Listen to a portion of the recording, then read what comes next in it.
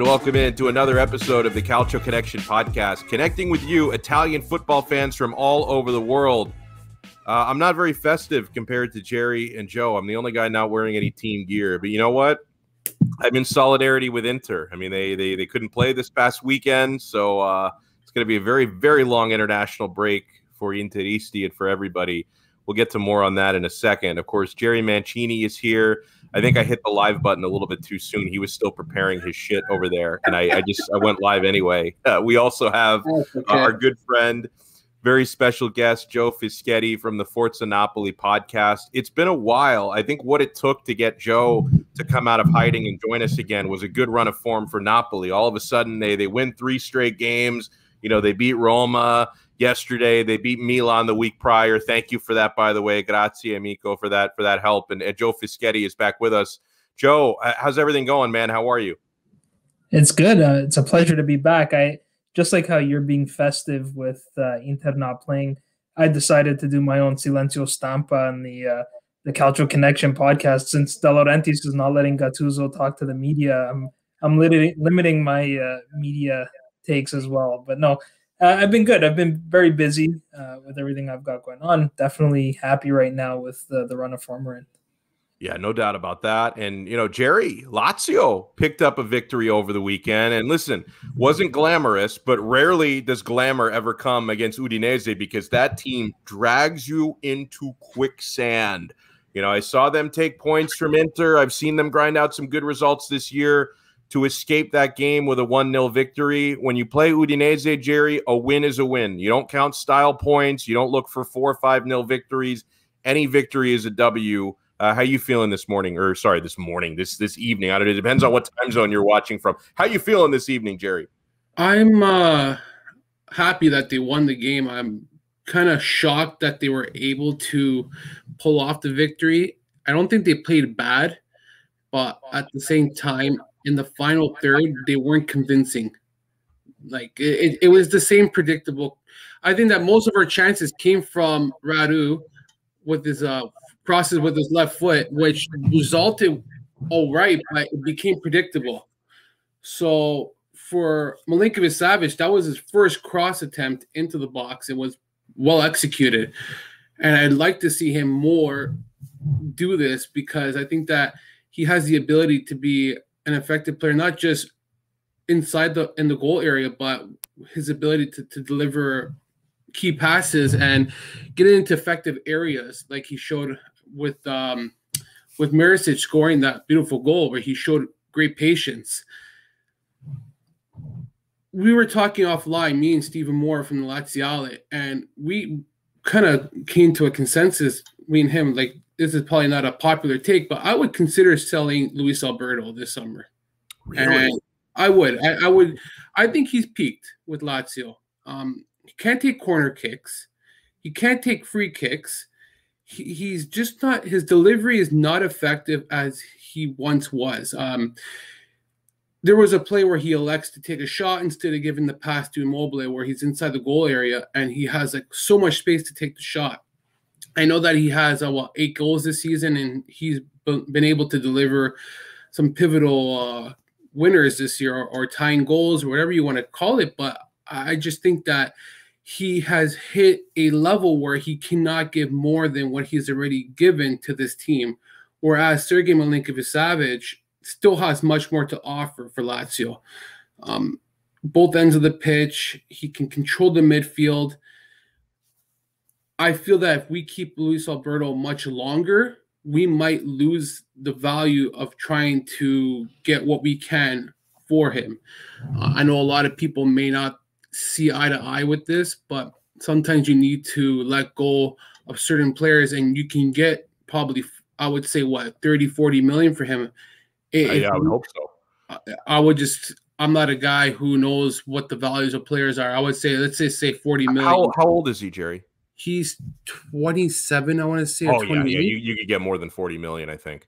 So it is a bold decision because he doesn't have an assist this season. But watching every Lazio game and watching the way he plays, I like his attitude and I like his intensity. But sometimes you just don't get that extra edge from a player anymore. Whereas Milinkovic Savic, every year, I find that his game is growing in so many different aspects. And that's the difference I see between Alberto and Savic, where Savic is not a one-dimensional player, whereas Alberto is one-dimensional, where he's an attacking midfielder, and if he's unable to produce in the final third, you don't get much more from him. So I could be wrong about this, but I would consider selling him and maybe reinvesting that money into a guy like Rodrigo de Paul, who would be interesting to see.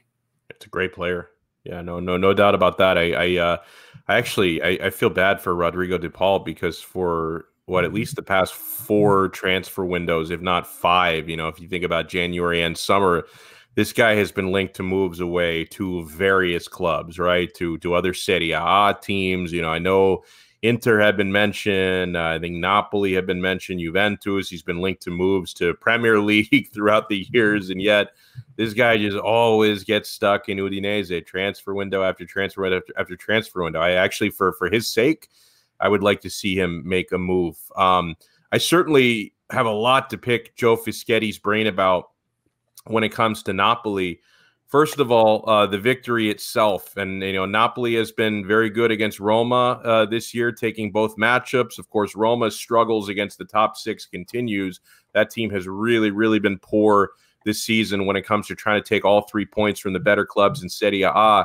And, Joe, I love watching your guy, Dries Mertens, score. I mean, if anyone has ever tried to start the narrative, this guy's, he's older. He's on the wrong side of 30. He's finished. Goes out there and bags a brace, including a gorgeous direct free kick goal in that game. He's already the most prolific goal scorer in Napoli history. He adds a couple notches to the bedpost there on Sunday. That was a big win, Joe, and a big game for Mertens. Yeah, absolutely.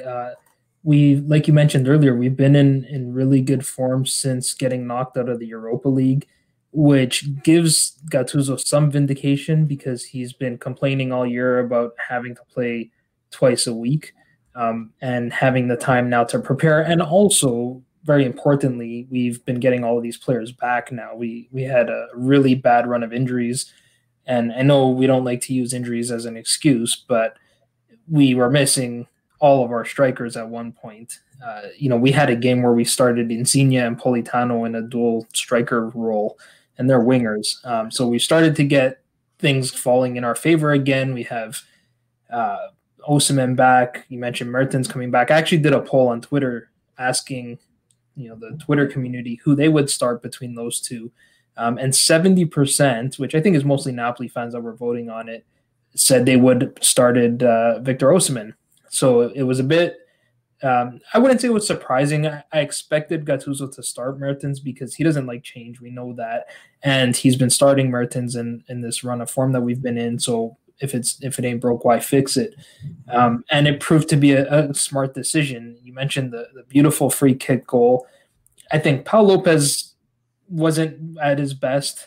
He's been good lately, but in this game, you should never get beat on your side when you set up a wall on one side and the keeper's on the other. You shouldn't get beat on that side. It was a perfect shot, and I think Napoli's wall in front of the Roma wall kind of blocked his vision a little bit, it disrupted the shot a little bit.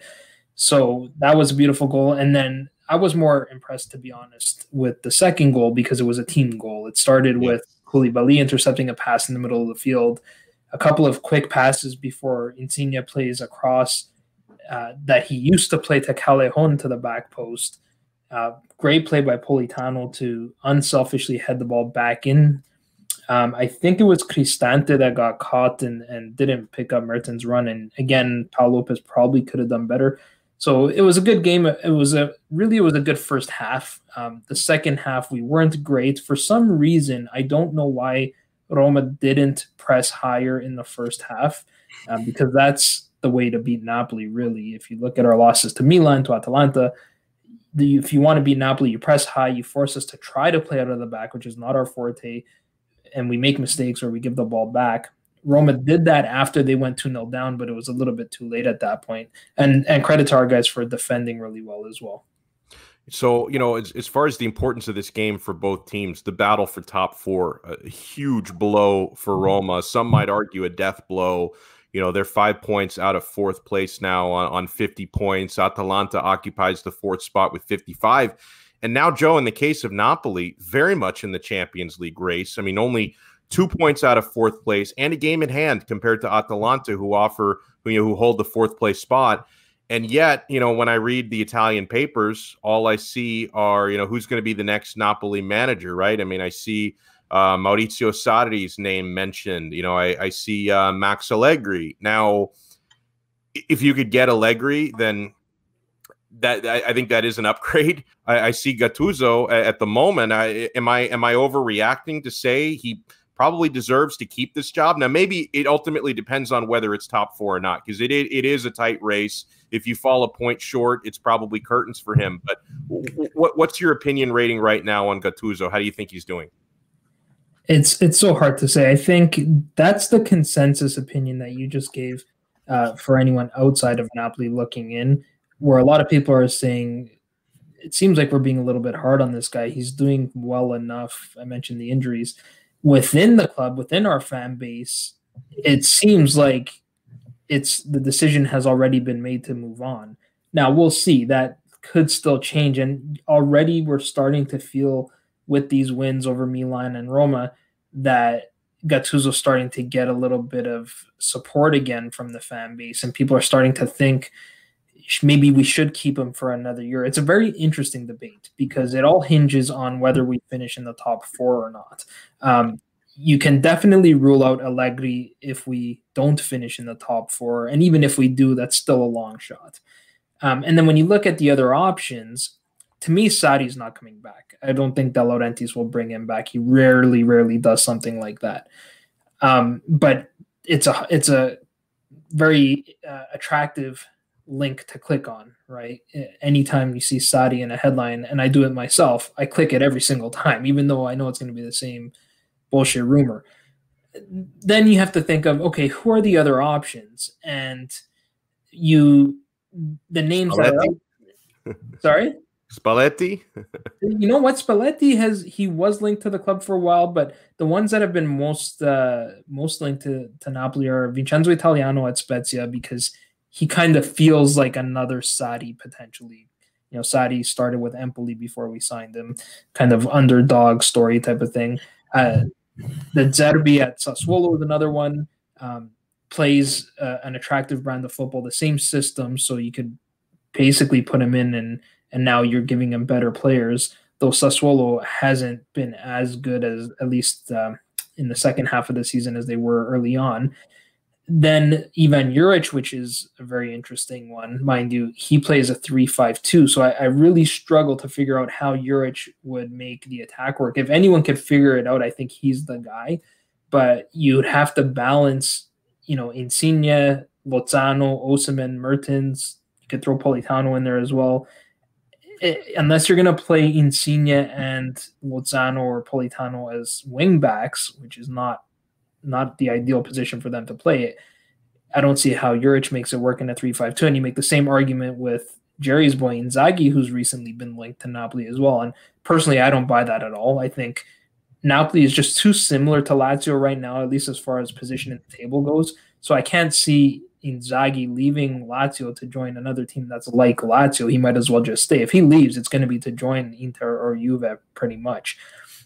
For me, I'm so torn about this. I think, and sorry if I'm running on a little bit here, but I think next Serie A season is going to be just as competitive as this one is, because no one made money all year. And that's not going to start until next season if we start letting fans back into stadiums, which means I don't foresee a team like Juve that has major gaps in their squad spending big bucks, at least not without, maybe if they can sell Ronaldo, then they can do that. And I don't see too many teams spending much money at all either, which to me says that if this season is competitive and no one's changing their squads, then in theory next season should be competitive as well.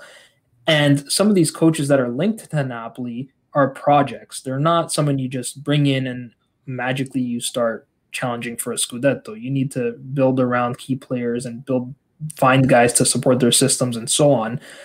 And I agree. Sassuolo is probably the closest one if you want to go with the Zerbi route. But that means if you're starting a new project, you're going to waste potentially this opportunity at another competitive season.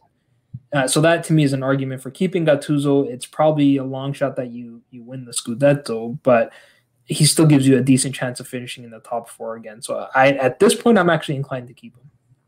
I want to bring Jerry into this conversation because, one of the names, and obviously there are a lot of names that are going to float around for any club that could have a vacancy at coach, but he mentioned Simone Inzaghi. I've also seen Inzaghi's name brought up in a conversation for Juventus, because obviously there's a bit of an Andrea Pirlo issue where the results are not matching the expectations of the squad right now. I think it's pretty fair to say that after falling 1-0 at home to Benevento that Pirlo is going to be on the hot seat there. I've seen Spalletti's name linked to that job. I've seen Inzaghi's name linked to that job. Now I think tactically, I could see Inzaghi as a fit at Juventus, honestly, but I would prefer he stay at Lazio. He's done a nice job there. I mean, Jerry, are you thinking there has to be the desire to continue long term at that project, right? That they're committed to Inzaghi. Well, I don't know if he's gonna go to SMS and Inzaghi confirmed to Juventus, Sky Toronto. Oh, and by the way, I saw another kind of wacky thing, and I saw Gab Marcotti weighed in on this on ESPN FC that there's rumors that Napoli really like Fonseca, who's at Roma right now, and Roma really like Gattuso, who's at Napoli right now. So they might end up doing what would indirectly be a manager swap, right? Where each guy gets sacked and they switch clubs essentially. I don't that you talk about musical managers. That was one of the comments we got. Musical chairs next season for coaches. That would be musical chairs if you had Fonseca leave Roma for Napoli and Gattuso leave Napoli for Roma. That'd be wild. I don't see anybody going to Inter. I'll rule them out right now. If they win the Scudetto, there is no chance in hell Conte's getting fired, okay? Especially with their financial situation and how much he makes. If he were to get fired, they would have to pay his salary still and pay for a new manager. It makes no sense to me. Yeah. So anybody who thinks Conte is getting fired, keep smoking your cheap crack and your fucking whatever you want to be talking about, because I agree with you, by the way. Whereas a few months ago I would have said no matter what happens, Conte is not going to be your manager next season. But I look at it completely differently now. I completely agree with you now, Jerry. I mean, and with Conte, this can always change in a second. But in recent weeks, he seems happier than he's ever been at Inter. He's not bitching and moaning about anything. I think it's actually benefited Conte that they couldn't make moves in January. I think forcing him to keep the same squad, I think actually helped the squad because you have continuity, because he would have loved to have unloaded Eriksen and brought in some other toy, but he was forced to keep him because there wasn't a market for his wages during COVID. Nobody wanted to pick up his €7.5 million salary per season. So Conte was forced to work with the same squad when he just loves sake for the sake of change. Oh, and look at this. They actually start playing better because you have the same players gelling and meshing together. And he actually seems happy right now, and I think Inter are happy with him. So yeah, I'm expecting Conte at least one more season as the manager. He might even sign an extension, but we'll cross that bridge when we get to it. I think one more year at least, Jerry. Well, I wrote a piece earlier in the year for Get Italian Football News, and it was my opinion about why it was the right decision to keep Conte and not fire him. And my main reason was that it was to win a Scudetto. I think that people overlook the situation and say, "Oh, we didn't get further into Champions League. He's a failure," because we're an Inter side who didn't do enough in Champions League. Also, remember that was not an easy group stage. Like, it's a group of death. What they got this year, there was 3 formidable teams that were not easy to compete with. I think the only mistake you could look at is that he didn't use Christian Eriksen enough. And that could have made a difference in the lineup, but that can't guarantee you a win. You can't look at it like that. It could have maybe backfired, and the matchup may not have been worked out for Inter. But the goal is that in 2 seasons, he's on his way to winning a Scudetto. And yeah, okay, Coppa Italias are nice. I take a Scudetto over a Coppa Italia any day of the week. And he's doing what how many managers have come to this club in the last, what, 9 years, decade? More than I can count. Haven't been able to do what he has done in 2 seasons, where he's progressed the young players. He has gotten the veterans to play their roles or parts and playing their key parts in games in order to score key goals, make those key challenges. Yeah, everybody can talk about Vidal and how it's been a bad signing, but how about the rest of the signings? How Hakimi has really been good this year. Skriniar has really looking like a true center back in that back three. So Barella, I think that had he chosen Milan, he'd probably be the worst player right now in that midfield. Okay, I'm telling you, they would have ruined him. He went to Inter and they made him better. Conte took this guy and made him good. Sensi, I think this guy would be a good player if he didn't have legs made out of straws. Okay, like that's how bad he is. I hate when people say Conte's shit, because I used to be that guy, and it's like, okay, he's shit. I used to be that guy too. Well, how can you say he's shit when his resume speaks for itself? And I hate when people say, well, he's had the best players. Anybody can do what they do with the best players. It's not always easy to manage a guy like a Ronaldo, say, where his ego's up his ass, or a Messi who's accustomed to playing a certain way and wants the team to be around his way. You have to make sure that you can change the way people think, the way they play, the way everything around them. Like, it's not that easy. And there are challenges when you play with 11 players on the pitch who all think they're the best. And Conte knows how to deal with these people. Look what he did with Marcos Alonso when he was at Chelsea. He revitalized that guy's career, and he was one of the best wing backs at that time. When he left, what happened to him? Was nowhere near effective like he was. So I personally like Conte. As for Inzaghi, I don't think he's going to go to Juventus, because I think this team's on a downhill right now. And does Inzaghi want to manage Juventus in the Europa League next year? I honestly am going to say right this on the record. I really think they're going to Europa League. They're going to Europa League. I don't know, bro. You know what, man? Hold on. I'm done. I'm done with this team, because when you lose to Benevento, all bets are off. You're shit. No, I'm seriously. Like, what was Benevento? 11 games winless before they went to Turin and beat Juve. I think it was it 8 games or 11 games winless? I think it was 11. I think it was 11. They haven't won since January. Something like that. I just don't think that Juventus has the good, like, the personnel to win games anymore. That midfield is atrocious. Their back line, you don't know what Chiellini can do any day of the week. Comes in one game, plays, next 5 games he's missing. Bonucci is no longer that reliable defender. Never was, actually. He had Chiellini covering him half the time, so always erased his mistakes. De Ligt, I like De Ligt, but it's only one guy. Them are all shit. Guy's a liability in the back end. I thought he was actually going to be a good defender. I think he's kind of a freaking train wreck. Ronaldo's cancer. It's a game that has to be focused towards him. Now, I didn't watch the game yesterday, but based on a lot of what people are saying is that a lot of his shot selection should have been more pass selection, and he didn't make the pass that could have resulted in a goal. Now, you got a guy who plays for his own stats. How's that going to play out down the stretch of the next 11, 12 games? The guy's thinking for himself. He is not a team player. And anybody who says that he is better than Messi, you can shove your stupid Euro Cup up your ass that Portugal won in 2016. I don't give a shit about that. The point is, okay, Messi makes players better around him. Ronaldo doesn't. And this is why I think Juve is now going to hit a downfall, because he doesn't make his team better. And that you're going to start to see this now. It's crazy, because the match that they lost home against Benevento, that game never, ever gets lost under Allegri. They didn't even consistently do that. You know, people complained about Sarri. They would kill to have the results that they had under Sarri last year. That it's a little bit surreal to actually watch Juventus drop points in a game like that. Decision making in the final third was poor. A poor performance by Ronaldo and Joe.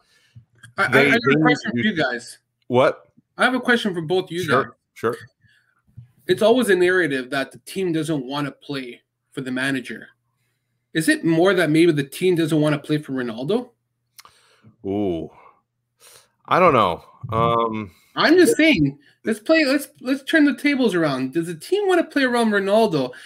Because I just don't think they're good enough. I mean, I really don't. They've had some bright spots. I mean, I know that the American soccer guys listening will say, "What about Weston McKennie, bro?" No, I mean, Federico Chiesa has been really the biggest bright spot for them. They've got Kulusevski playing out of position. He's struggling this year. I mean, Dybala's been out injured. Their midfield, unfortunately for them, is just not poor. In fact, they wish that they could have Ronaldo's wages off the books to be able to reinvest some of that money in the midfield, because that's the area where they need it most. Yeah, they've got good players on their back line. I mean, De Ligt he's still like sick. He's his child. He's going to get so much better. And Chiellini can still play, although he's on his swan song. This is going to be his final year.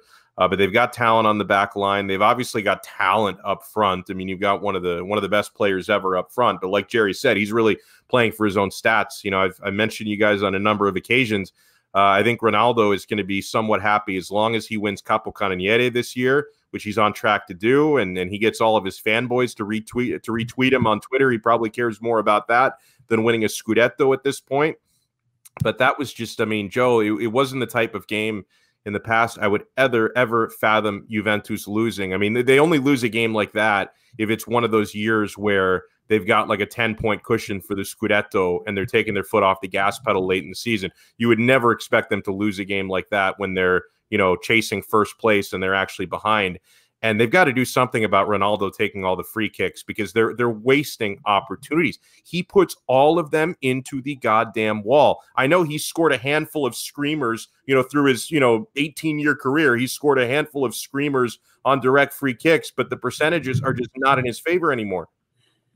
Yeah, well, I mean, two things. The Ronaldo free kick taking, and then this, I don't even know what you want to call it, jersey presentation, I guess, at the beginning of the game with forgot about that. Agnelli giving Ronaldo a jersey with the number 770 for, I think it's his career goals, and the name GOAT on the jersey. And then to go and lose to Benevento really summarizes, it's really symbolic of Juve's season, right? And, you would never expect this loss, except this is not the first time we've seen Juve this season play like this against some weaker opposition, and they struggle to create chances, which has been a real big problem for them. And I think you can put some of that on Ronaldo, and the fact that Jerry's talked about this previously, where when he's on the field, the strategy is get him the ball. And I can't remember which team it was against where Ronaldo started on the bench, and it was arguably Juve's best game of the season. Yeah, that's right. And that was largely because I think the rest of the team finally had the freedom to make the right decisions. Was it against Lazio? Where's Lazio? Oh, it was the Lazio game. Against Lazio. Yeah. Lazio. It sucks for Jerry that. Imagine who would have thunk their best game would be playing without Ronaldo. Jerry wishes Ronaldo started that game. Right, absolutely. The way they play when he's on the field, it's just get him the ball. And even on the broadcast, there was one play where Ronaldo carried towards the byline, and he had Morata in front of the goal. But, of course, he's Ronaldo, so he elected to shoot. And even the commentators said, if those roles were reversed, if Ronaldo was in front of the goal and Morata had the ball, and Morata took that shot, Ronaldo would have been furious.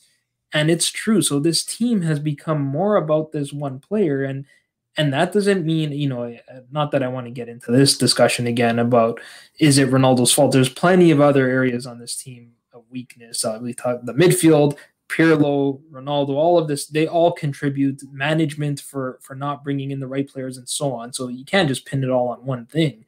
Yeah. But when you put it all together, you have a team that's struggling right now.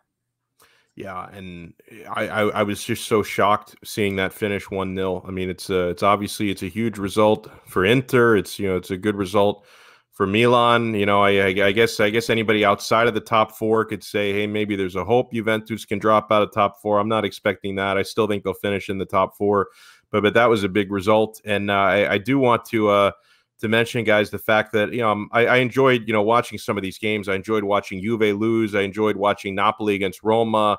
I was able to go after the fact and catch a little bit of Lazio Udinese, although watching Udinese play anybody is a recipe for slumber. It's not really a habit that I like to make. I enjoyed watching some of these other games. I watched Milan against Fiorentina. I was certainly, a little bit bored and a little bit bummed not to be able to watch Inter, and I know it's going to be a couple more weeks since I can see them. And oh, by the way, I'm certainly not not enjoying this great advantage that Inter had from not playing that game. To be completely honest, I wish they could have played Sassuolo on Saturday. I mean, that Sassuolo had to make up a midweek game against Torino, so their legs would have been more tired. Yeah, Handanovic wouldn't have played. I actually would have liked to have seen Radu get a little bit of run because he hasn't stepped on the pitch this year. Like I wanted to see if he could shake the cobwebs off. And yeah, De Vrij would have been out. Vicino, who hasn't even played, because he had the surgery, but he had COVID, and D'Ambrosio, who probably wouldn't have played very much, has COVID as well. But even without Handanovic and without De Vrij, I actually would have preferred to play Sassuolo on Saturday, get the game out of the way, because now it's going to be made up in April, and the fixture list in April is going to be jammed. So, for everybody talking about all this huge advantage, Inter didn't have to play the game. I honestly would have preferred to play the game on Saturday rather than make it up. And, and that was one of the things that Andrea Pirlo talked about, this lucky COVID outbreak.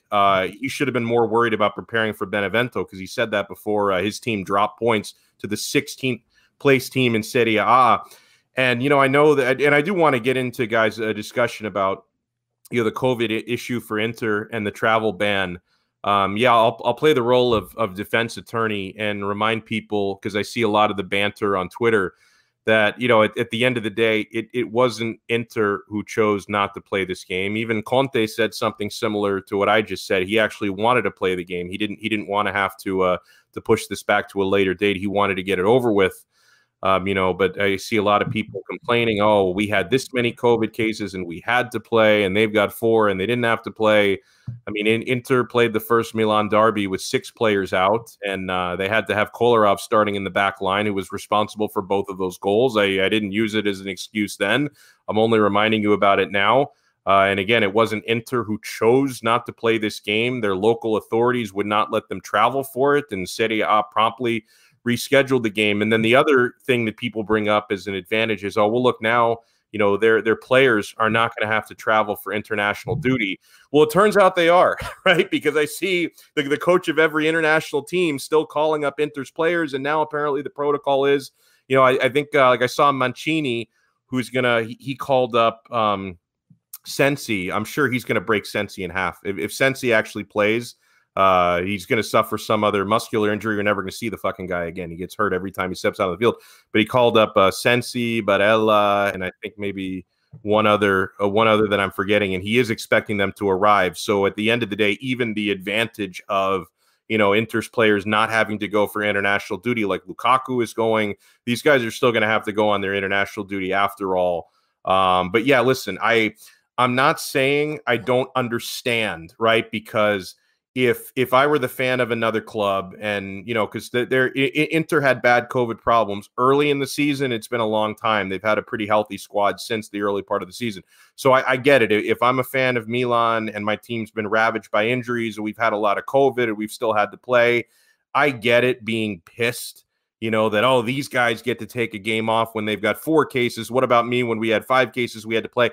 I understand that, but I mean, at the end of the day, Jerry, it's banter for the sake of banter, because the advantage is not really there. Like, people can talk about, oh, Inter are getting favored, and they're 9 points now, 6 points, because they do have the game in hand atop the table, and they're the local politicians are bending backwards for them.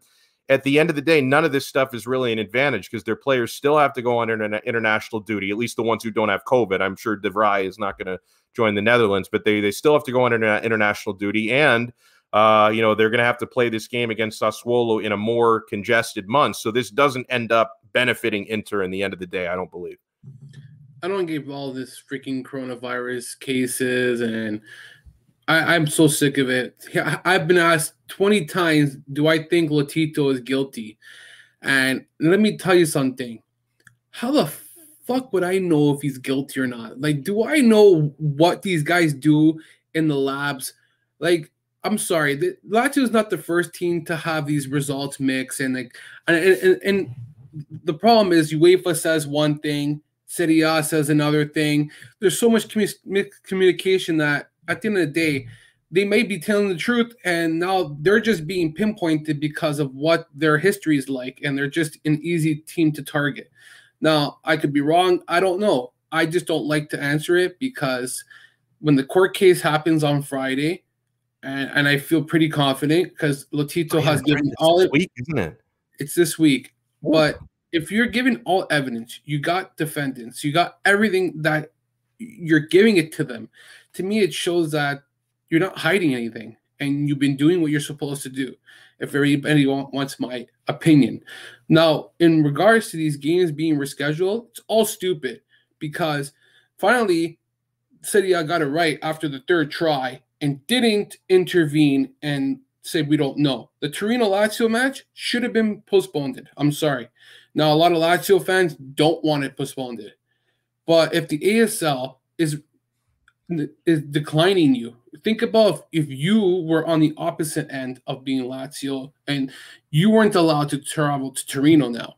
I'm sure that if the tables were reversed, you would want that game to be rescheduled now. Yeah. So you have to be considerate. Now, the problem is that Torino Lazio are a much different case compared to Sassuolo, Inter, and Napoli. Well, Napoli Juventus is similar to Lazio Torino, where there is this rivalry where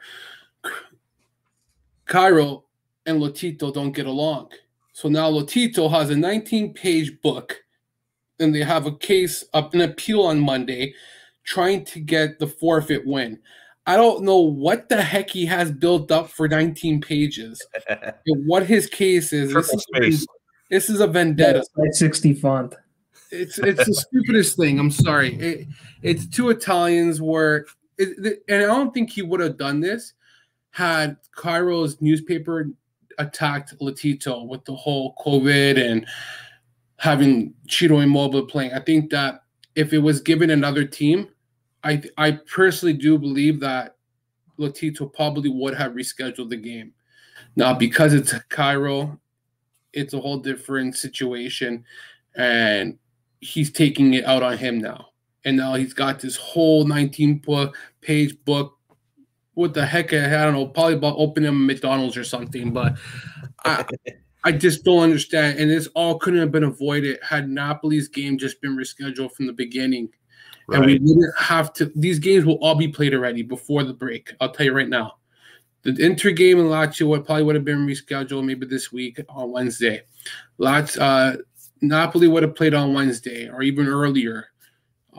Just in general, it's just it. And Joe said it perfect to me a while back. It's no longer becoming about the situation that you want to limit the cases. You want to limit players from. It's just becoming more personal where they want to use it as a way to get an easy forfeit win. And that's it.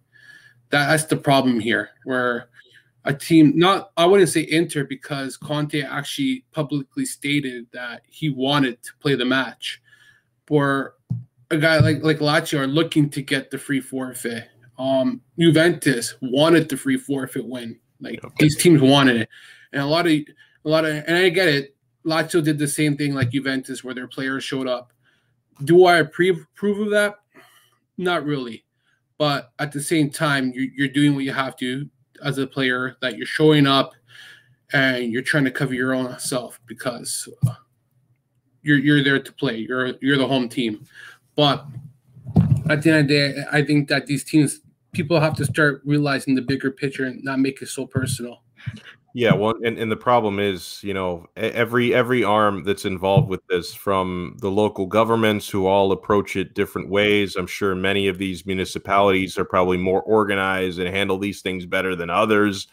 To Serie A, the Lega. I mean, everybody handles this differently. No one's in lockstep, and I know it's unprecedented. We've never been through something like this before, but still, they had plenty of time to make a protocol because we've known about COVID now for well over a year. I mean, in Italy, it's been 15 months since they've known that this is or could be a problem. And Joe, your Napoli squad were one of the first who was affected, by this in terms of, not being allowed to travel to a game, and that led to the whole mess, which was really the first time Serie A had to deal with it. And they tried to force the forfeit. They had the 3-0 victory for Juve, a point deducted from Napoli. Napoli won the appeal. So how do you feel about the way that this is now being handled from the Inter Sassuolo standpoint? Well, I think Serie A at least showed some signs of progress by actually postponing the match. That was the most shocking thing to me, because same here. They held firm with the Lazio game, where it kind of felt like, well, we said Juve and Napoli have to play, so now we got to hold the line and say Torino Lazio had to play. And again, at least it seems like each case we're getting closer and closer to the right decisions being made. It took Napoli 3 levels of appeals to get that match rescheduled and the point returned. It only took Torino 1 level of appeal. The sports judge, which is the first level, right away said that match has to be replayed. And then you get to the Inter match where it doesn't even get to the appeals process, because Serie A finally said, okay, we have 2 precedents. So even though it's an unprecedented situation, we have precedents. So, I think we're getting there. I agree. I mean, Lega Serie A has constantly made ridiculous decisions, and it's hard to figure out sometimes. Even with the protocol, they write a protocol that says you're only allowed to postpone 1 match due to COVID cases, aside from, if a local health authority gets involved. But just in terms of if you have 10 plus COVID cases, you're only allowed to postpone 1 match. And Torino used the match before the Lazio game. I believe it was the Sassuolo match. Yeah, which they just made up last week. Yeah. Right. And then the league didn't think that, it takes a lot longer than 3 days to recover from COVID. And sometimes it takes 3 weeks longer. And when you're playing a condensed schedule, how can you only be permitted 1 postponement? 3 days later, you have another match and the same 10 guys are still positive. And, that's where you start to develop all these conspiracy theories as to why these health authorities are getting involved. I mean, that was all the talk with Napoli's game, that De Laurentiis is telling the health authority to not let them travel. There's all these crazy theories out there. Did the health authority in Torino not let them travel for some reason other than health? Who knows? Mm. But I think in the end, we're starting to get some right decisions. I think now that, while it's unfortunate, pretty much every Italian team has been knocked out of European competition, Roma's the only one left. That does mean there are other dates available to have some of these matches for the bigger clubs, at least. There was plenty of controversy around Napoli's second postponement of the Juve game as well, and Roma was all pissed off about that as well. So it seems like it's just one thing after another, and we just got to deal with it. So, you brought up international duty, and that's a good segue. Because hold on, I want to cap off one last thing. Sure. And since that Joe's on here, I think that a lot of Juventini fans need to stop picking on Napoli and blaming them for the cause of how this all started and how how Juventus should have had the 4 points. Because I see that a lot on Twitter, and I see that they still show a lot of resentment to that. And I think they still would be way out of the Scudetto race. I mean, look at a mirror at this point. I just think it's a bunch of bullshit, because if I'm Napoli, I wouldn't hope that Lazio does the same thing. I'm going to be honest. Any team in that position, not just Napoli, is going to do the same thing, where the ASL is going to block them, and whatever the case may have been with De Laurentiis canceling the play, and I get what he did. We don't know what happens behind the reasoning. We don't know what goes on. I think that a lot of people just are so quick to judge because of the rivalry between Napoli and Juventus. I think it's all bullshit. But at the end of the day, you do the appeal. You do your due process. If legal justice is there to prove your point and win your case, you go for it. If you have to go up and above to CONI and whatever the hell the legal channels are, you do it. I think that had it been reversed, we'd be hearing the opposite of hearing that, oh, Juventus this, and that. Well, how come they get it? So at the end of the day, it becomes so annoying now that I don't think Napoli ever did anything wrong doing. They did everything legal, and that's it. And I think that Juventus hate it because they lost and they hate losing. Yeah, I mean, you never, like you said, we don't know what happens behind closed doors, but the thing that's left a sour taste in my mouth is even after Napoli won their appeal, there was this sort of general consensus around the league that this decision was made just because people were tired of Napoli complaining. And that's, the appeals processes are there for a reason. And I've actually read all the court cases, and a lot of people haven't. So they're kind of arguing a little bit ignorantly. Even some very prominent podcasters that I've had debates with online, and then they say something like, "Oh, well, we all know that De Laurentiis is corrupt, or we all know De Laurentiis has the ASLs in his pocket," and it's like, okay, well, why even argue with someone that's going to make that argument at that point? Yeah, like, you're not going to change their mind. Yeah. So I've gotten used to it at this point. It's unfortunate. I mean, I agree. We're all tired of it. We all just want to go back to normal and get some fans back in the city. And my thing on the Napoli situation was, and maybe it's easy for me to say this because I'm not a Juventus fan and I wasn't saying, oh, God, I need these 4 points. I want to keep these 4 points. But the way that I looked at it as, I mean, you can call me impartial. I'm a little bit of a Juve hater, but just assume I'm impartial. The way that I looked at it from the beginning was, Napoli are morally in the right. Like they morally did the right thing. They were banned from traveling due to a pandemic and how they should not be spreading that pandemic to another part of Italy.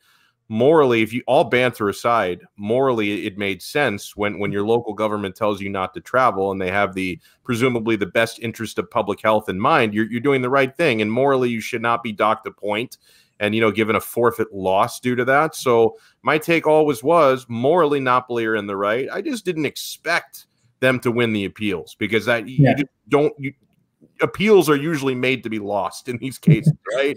I was just very surprised that they actually won. So like I never looked at this from a standpoint in like, oh, ADL is being corrupt and how dare they? I mean, from the get-go, I thought Napoli are morally in the right here. I just was honestly surprised when they won their appeal finally. But yeah, I want to segue into Italian clubs in Europe.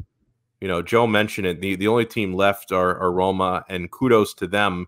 Unfortunately, the bigger headline would be, you initially had 4 Italian teams in Champions League. I mean, Inter couldn't even get past the group stage. Tough group, like Jerry said, but no excuses. They should have advanced through that group because at the end of the day, it was 2 goalless draws with Shakhtar that knocked them out, and that should have never happened. And then, Lazio, Juventus, surprisingly enough, against Porto, and Atalanta all get knocked out in the round of 16. And then you have just one last team standing, being Roma in Europa League after Napoli had been knocked out and Milan get knocked out by Manchester United. So, Joe, I'll start with you on this one. Is this a symptom of a huge problem? Because people are making it out to be that way, and you start to analyze, the Italian style that outside of Atalanta, who don't really play this way, more of the the Catenaccio DNA, which doesn't really work in Europe, and that the Italian style is antiquated and they can't keep up with some of these foreign clubs, specifically the English clubs. I mean, is it really a systemic issue, or can I say, I can remember 2 years ago when the 2 Champions League finalists were both English teams and the 2 Europa League finalists were both English teams. And I can remember people reacting 2 years ago saying, oh my God, English football, nobody else can compete with them. They're on top of the world. Nobody, English team will have all English finals forever. And then, the next year, there are no English teams even in the semifinal of Champions League. So is this bad luck? Is this cyclical? Or is there really a serious issue with the way Italian clubs play football? Outside of Atalanta, but they probably really don't have the horses, to get through, the round of 16 year after year. They did it last year, but they don't really have the talent. Is this a big Italian football problem, or can we kind of write this off as a bit of a coincidence and a bit unlucky? It's so hard to say. I'm inclined to say this is a one-off. I mean, in the last couple of years, we haven't really had too many teams go that deep in European competition. I mean, Inter went to the final of the Europa League. Juve has not done that great in the Champions League lately, and everyone else really hasn't done a whole lot. Napoli are kind of around the 16 type of team, and even in the Champions League and now in the Europa League, which was a bit of a shocker for us. I'd like to think that part of this is how competitive Serie A has been this season, and maybe that's drained these teams a little bit. You look at the other leagues, there is more parity than maybe in previous seasons, but not as much. Like, we're back to having the Seven Sisters, right? I don't think we have that in some of the other leagues. I think the EPL just has so much more money that those clubs are always going to have a better chance of going deeper in European competition. You can probably make the same argument for Real Madrid and Barcelona in Spain, though Atletico Madrid has done well, Sevilla has done really well in Europa League. And then again, like beyond Bayern Munich, the other German teams, Dortmund, Leipzig, they do okay, but not necessarily that much better than the second or third or fourth place teams in Italy do. So I'm hoping it's not a systemic issue. We are producing a lot of talented young players these days. It's not like that stretch of time where we just didn't seem to produce anything. So I'm going to hope that this is just a one-off and not a systemic issue. Yeah, and I would honestly, I would tend to agree with you because if you can have a couple of teams make a decent run next year, if Juventus can get their heads out of their asses in Champions League, because it's obviously the last few years have been incredibly disappointing for them. If you can have if Milan could make they've got this Champions League DNA that I hear so much about, 7 titles. I think they're going to be back in Champions League next year. Maybe they make a run. Maybe Jerry's Lazio or your Napoli can make a run. I think if you get a couple teams that can make a deep run next year in Champions or Europa League, it's going to make a lot of people forget about this narrative. What do you think about all this, Jerry? Is this a big problem with Italian football from a tactical sense, or is the disappointment in Europe this year more of a one-off? No, we're all shit, straight up. All the Italian teams are shit when it comes to like international play. Like when it comes to European, we're so pragmatic. We're so predictable. Pass back to the goalkeeper 25 times, move it back down to the middle. We don't tack the final third. Move it back. I see it with Lazio a lot. I see it with Roma a lot. It's like the Italian football league. It's like every game I watch, it's start from the back, move to the front. It's the same thing. I saw it with Napoli. You know what? With Napoli yesterday, I thought they played a little bit much different. They were more on the front foot in the first half and didn't really resort to playing towards their goalkeeper. They attacked much more in the first half, and in the second half, don't think that Napoli was outplayed. It's just common that when you're up 2-0, you kind of sit back and you absorb the pressure and you try to wait for that counterattack play. What actually happened in the second half, I thought they had a few chances, Napoli, where they should have converted for a third goal. But I'd like to see not the first half of Napoli more in European Champions League kind of play where you're attacking. Don't be scared. I know I make fun of the EPL, and I think that it's been garbage this year. I'll be honest. I'll be the first. But when it comes to European play, they show up and they bring results. They get to the next round. They get at least to the round of 8. And that's significant when you're a team who spends a considerable amount of money and need to have a return on your investment. And I know Joel has mentioned to me before that if Juventus doesn't make it to the round of 8, it hurts their pockets big time because they're not making that money back, who are considered to be, I think, a top 10 team who spend a lot of money.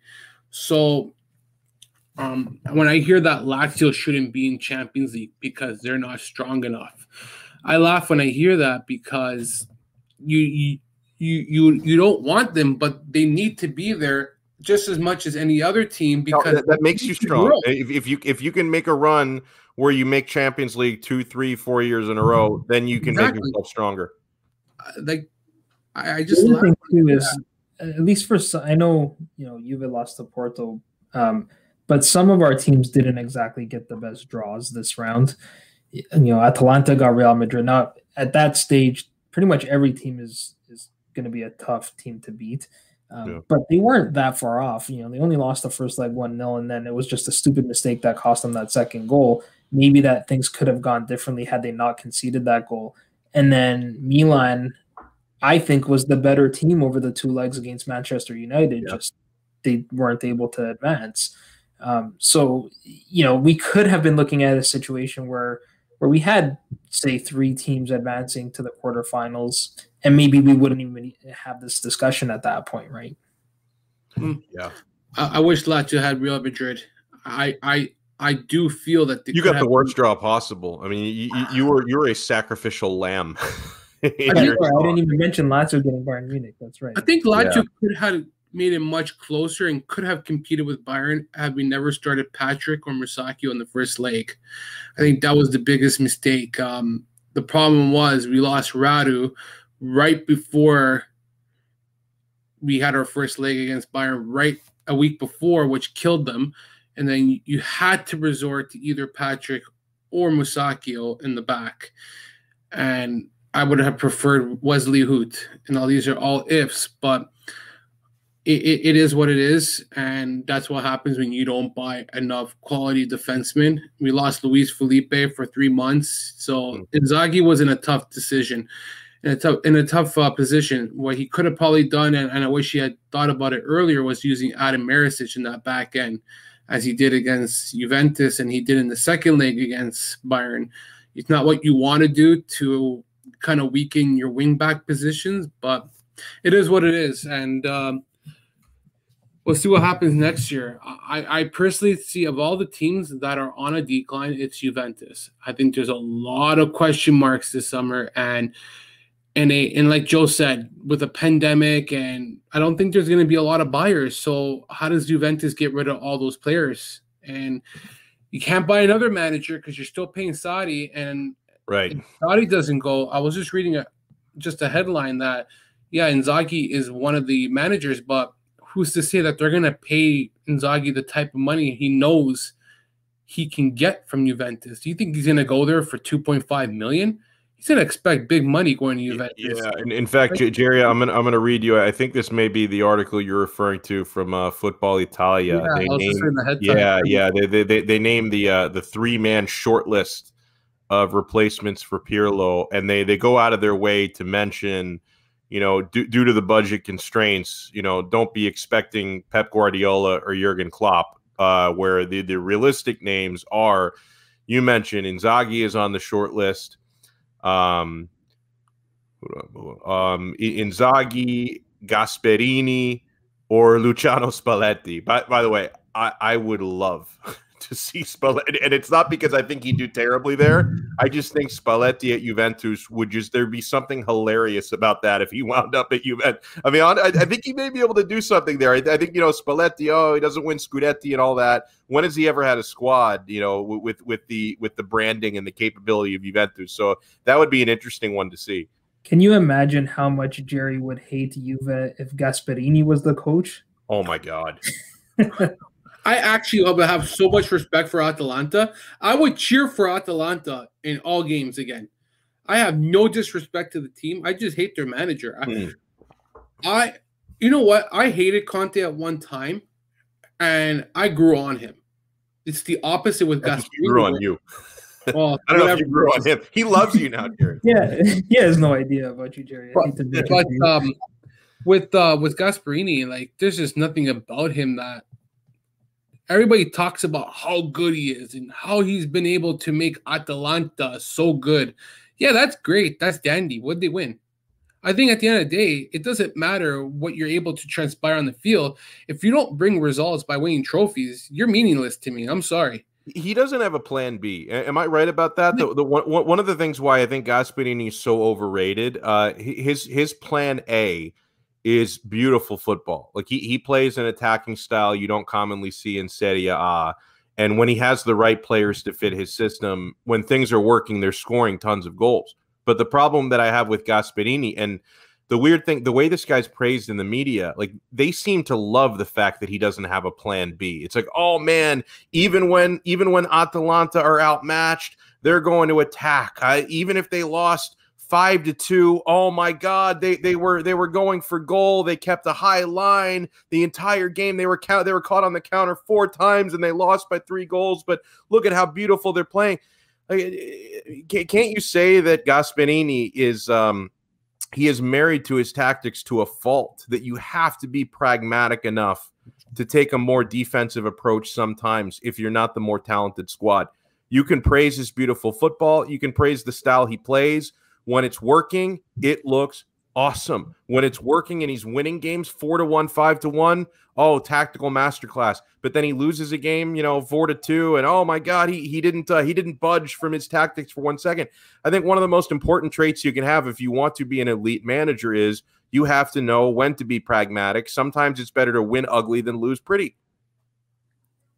Yeah, the one thing I would say though is don't look now, because Gasperini started a 4-man back line of center backs against Hellas Verona, and they got a win. So maybe he's showing signs that he can mix it up a little bit. But I tend to agree. It's that one approach, and if it's not working, you can pretty much tell from the opening whistle when Atalanta is going to drop points, because they just look flat. They look like they're out of ideas, and out of ideas meaning they don't know how to change it up. They have a lot of guys that are like for like replacements, which doesn't help when that tactic is not working. You're just replacing guys that play the same system with the same guys essentially off the bench, maybe just fresher legs.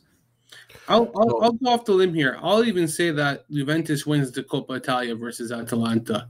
And I was just thinking about it right now. There is 2 months until they play that game? I would say in May? Yeah, it's right. I think it's right before the final game of the season. Okay. So here's my predicament on this here. Okay, Dybala will be healthy by then. Arturo will be healthy by then. I know he was really bad yesterday. I didn't watch the game. I just criticized him for that pass. Oh, he was terrible, and that was one of the worst. If he was playing for the other team, that would have been a great. If he was a Benevento player, that would have been the pinpoint assist.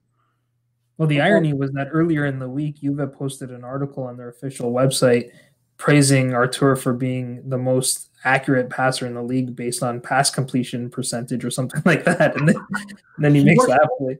I'll say this. He just came back from an injury. He's probably not even fully fit. They're probably rushing him back because they probably don't have any other options in that midfield. Who knows? They've been banged up a lot. So I'll give him the credit where it's due, right? And I won't judge because I didn't watch the game. I just saw that pass and it was horrendous. I just saw the highlight. Credit to Uncle Sharma for sharing that video and allowing me to rip on it. That is the content I'm here for, Sharma. You keep posting shit like that, your account's going to get huge. Yeah, anytime I catch a video like that, I'm on it, man. Just like I saw that Ronaldo picture yesterday you posted, and I jumped on like 3 tweets on that. And you saw where I got that tweet. That was one of the most disgusting people on the internet are the Ronaldo fanboys. The people who don't care what team he plays for. Like, I'm not even talking about Juventus fans, because a lot of Juventus fans are not the biggest Ronaldo fans right now. But these Ronaldo fanboys who do not care what team he plays for. They do not care what place the team is that he plays for. All they care about are how many goals he's scoring and whether or not he has a smile on his face or not. And one of those Ronaldo fanboy accounts, which I believe that they're children living in their parents' basements, all of them. Like, they're not real people, these Ronaldo fanboy accounts. And one of them posted this photo of Ronaldo, who played like shit yesterday. He's got he looks all sad. He's got his hand, his face buried in his hand. And they're like, oh, it makes me so sad to see Ronaldo like this. And then I read the comments to the tweet, and there are all these guys like, oh, he's got to get out of that club. He's got to go and play for this, that. He deserves better than this. I mean, as if he's not at fault whatsoever, losing to Benevento 1-0. And yeah, Jerry, I retweeted that they're like, oh, it's so sad to see Ronaldo like this. And I tweeted out saying, I'm perfectly fine seeing him like this. I'm good. I just think that come May,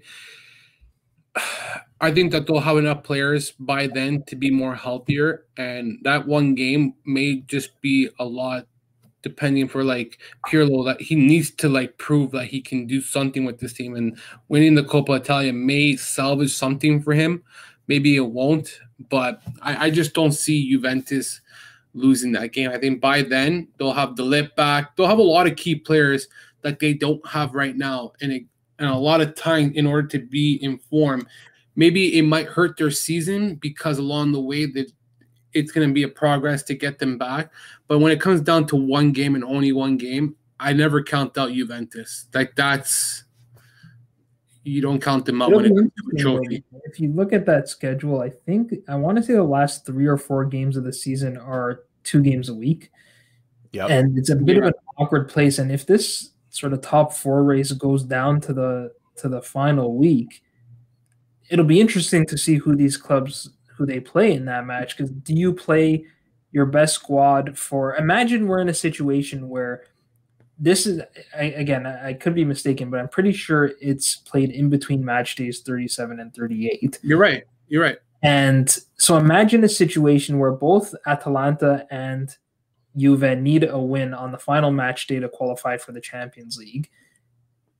What takes priority? Winning a cup, but it's the Coppa Italia, or finishing in the top 4? Or maybe because it's a last. I think it's different. I think it's different for either club. Am I crazy to say that for Atalanta? Because when was the last time they won a trophy? Like 60 years ago. I think for them, honestly, I could maybe see them prioritizing Coppa. Is that a crazy thing to say? Because like it's so important to be top 4 every year, but for a team that hasn't won a trophy in so long, maybe Atalanta would prioritize Coppa Italia, and Juventus would, because they've got a gigantic trophy cabinet. Maybe they would prioritize making Champions League. Is that wild to say that Atalanta may prioritize that trophy? No, I think that's true, because Atalanta rested players in Serie A so they could play their best 11 against Napoli in the Coppa Italia. That's right. I forgot about that. Around the 16 or quarterfinals, whatever it was. So I definitely, and Gasperini said, we want to win a cup. We need to win a cup. So I agree with that, Alex. Before we wrap it up, likes trophies. Remember that they love hardware. I will never. As much as Juventus has been bad in the season, when it comes to a 1-game trophy showdown, I never will rule out Juventus, because it's not like you need to win the next 11 games in order to start making ground. Like, the season's much longer, and one of the most difficult things. When it comes to a trophy, it's 1 game and only 1 game. Here's another thing. Do you think that Juventus will lose back-to-back Coppa Italia finals? There's another thing now. This year, anything's possible with Juventus. They lost last year. Do you think they'll lose again this year? That's tough, man. Did you think they'd lose to Benevento at home? Anything can happen with this team. You're right. But it's the season. When it comes to like playoffs, it's like Champions League. I form and everything. Like you switch off. The whole league switches off and it becomes a whole separate thing where it's like a fresh start. I don't know. We'll see what happens. I just hope, because it's the last 2 games of the season, you could probably just play your best 11 for both games. I mean, that's another. True. That's true. That's true. Well, Jerry, before we wrap up this episode, I wanted to give you the opportunity to break in a new segment, because we've been doing this in our group chat. Do you have a Chooch of the week? Oh man, Chooch of the week, man. Oh, I didn't even think about it. I'll give it to Ronaldo. Good choice. Ronaldo, fuck it, man. Just give it to Ronaldo. I didn't even think about it, but just because we're talking about his pitcher and how shit he was yesterday, I'll go based on what you guys said watching the game. My Chooch of the week will be Ronaldo. Screw it, man. Freaking guy's a Chooch. It's hard to do better than that. I mean, you could give it maybe no disrespect to Napoli's victory, but maybe give it to Roma, because these guys. Roma. My God, I mean, they can't buy a win against the top 6, but I would not to pile on Juventus, but I would consider Pirlo as well. Not that he did anything like individually egregious with the way he managed that game, but all the complaining that he did before the match about Inter's what he referred to as a lucky COVID outbreak, and then you're going to complain about what's going on with Inter, and then you can't take 3 points at home against the 16th place team in the league. Yeah, I think Pirlo deserves a shout for Chooch of the week as well, but we'll give it to Ronaldo. I think he deserves it. I like the Roma one. No, I didn't think about that, man. That's so good. I forgot. They can't beat a top 7 team, man. They can't. Top 8, top 9. We'll go top 9 because he could have right for that pass. Arthur. Yeah, Arthur as well. Yeah, it's a good Arthur. shout. That was a top-notch pass. That's my goat of the week. Yeah, no doubt. So, but how Roma is so shit, eh? They are fucking garbage. I'm sorry, man. Like, I hate when people say that this team is so up and coming. They got Gianluca Mancini, he's good. Spinazzola's good. We got Ibanez. Yeah, Ibanez is good. you know what, man? I do feel bad for them that every time like Zaniolo can't keep the knees healthy. Like I feel bad. I'm not even saying like he individually would make them necessarily a Champions League team by himself, but I feel so bad for them because he's their young, best, most exciting player, and every time the guy gets on the pitch, he tears a knee. It's really awful. I don't think they're a good team. There was a lot of banter today between Napoli and Roma Twitter, and you saw a lot of Roma defenders saying, "Oh, we're carrying the Italian teams in European competition now because they're the last ones." But I think that's really a reach.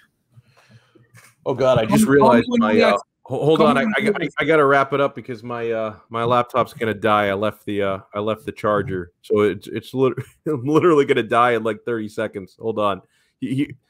Check out Joe at Joe_Fischetti and the Forza Napoli pod. Check out Jerry, of course, at J Mancini 8. Check me out at Alex Dono. Dono spelled Donno. Try to see if my my charger's not even in the room with me. I gotta wrap it up, guys. Huge thanks to Jerry and Joe, and thanks to everyone who joined in on the chat. We will talk to you guys next time on another episode of the Calcio Connection podcast. Ciao.